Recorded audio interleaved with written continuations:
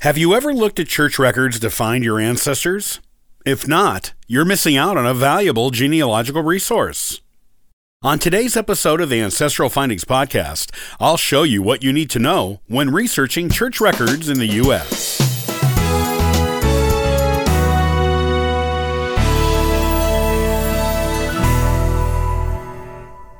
If you haven't looked into church records in your genealogy research, you're missing out on a valuable resource.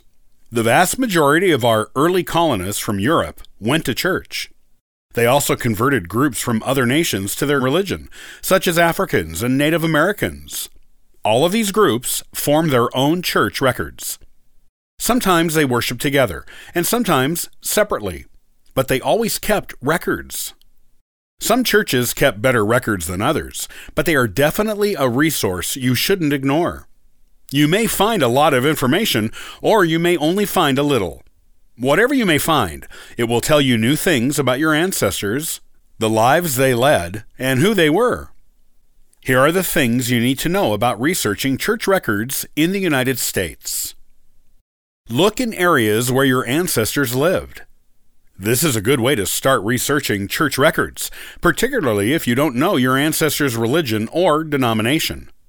Searching all of the available church records from where you know they lived during the time period you know they lived there may reveal the religion they followed, as well as important vital statistics and relationship information for them. Most church records in the United States don't go back beyond the early 1700s. This is because most of the religious immigrants prior to this were Puritans or Pilgrims. Those who came to Virginia were either not religious or members of the Church of England. In the New England colonies, where the Pilgrims and Puritans came, only those who were official members of the church could own land, be a public officer, or vote. If you don't see your ancestors' name in any official town records prior to 1700 in New England, they were probably not church members, though everyone who lived in the colonies in New England was required to attend church, whether or not they were members. In Virginia, you will also likely find municipal rather than church records on your ancestors prior to 1700. Around 1700, many denominations of Christianity had become common in all of the American colonies. Some of these groups were smaller and closer knit than the others. Quakers, Anabaptists, Presbyterians, Catholics, Mennonites, and more began collecting church records. And many of these early records still exist as welcome resources to genealogists and historians. You can find them at local historical societies, sometimes at the actual churches, if they're still around, and with microfilms of the records from the Family History Library in Salt Lake City, Utah, which you can have delivered on loan to your local branch. Look at patterns of immigration. Once American history gets past the colonial period, immigration really starts to happen in larger numbers. You may have to follow the trail of your ancestors' family through time to discover the next place they lived that has church records available. At first, people moved into other New England states. Then they started moving into the newer colonies of Pennsylvania, Maryland, and New Jersey. Eventually, they made their way down into the Carolinas and Georgia. With African churches in America, the migrations happened largely after the Civil War, and many of these immigrations were northward. Many went to the new Midwestern states like Ohio, Indiana, and Illinois, where others headed to Western territories. There were some who also went to the Mid-Atlantic and New England states. Their church records will be wherever they went or where they stayed.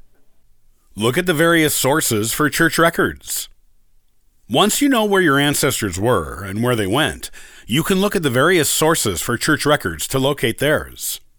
The best place to begin looking for church records is with the Family History Library, as they have millions of microfilmed records of churches in the United States and Europe. Most communities have a Family History Library branch somewhere nearby, and you can order the microfilms of the records from Utah to be sent to your local branch on loan for you to look at. You can also look at websites like Ancestry.com and the U.S. GenWeb Project. These often have small collections of church records for certain towns and counties. There are also books of collections of church records you can find by searching online on Google or Amazon.com.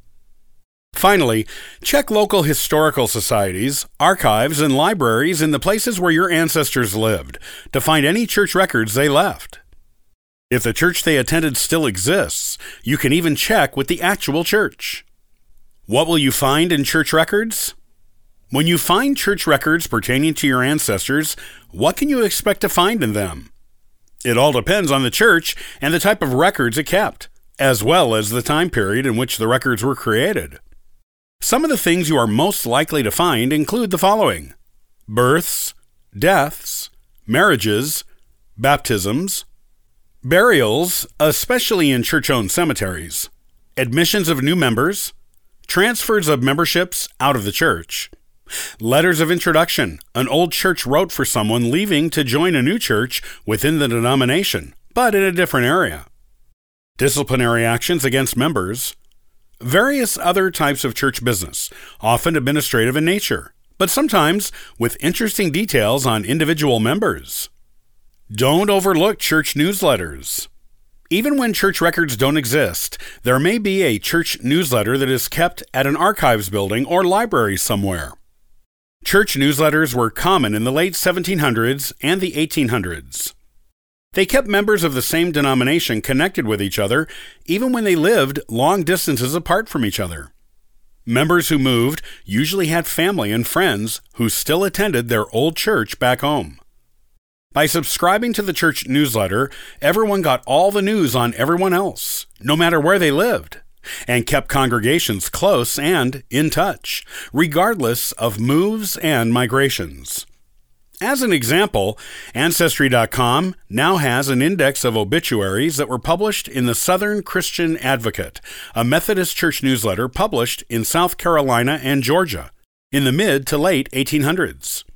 The originals are kept at a South Carolina university, and Ancestry provides the contact information to get the full obituary.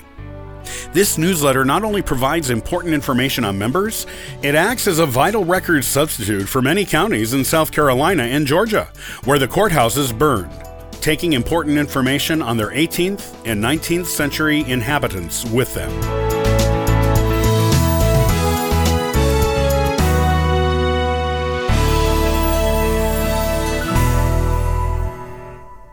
Do you have Hessian soldiers in your ancestry?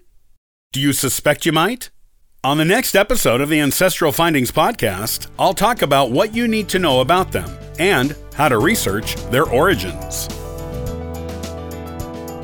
To learn more about genealogy and sign up for our weekly giveaway, visit ancestralfindings.com. Copyright by Ancestral Findings, all rights reserved.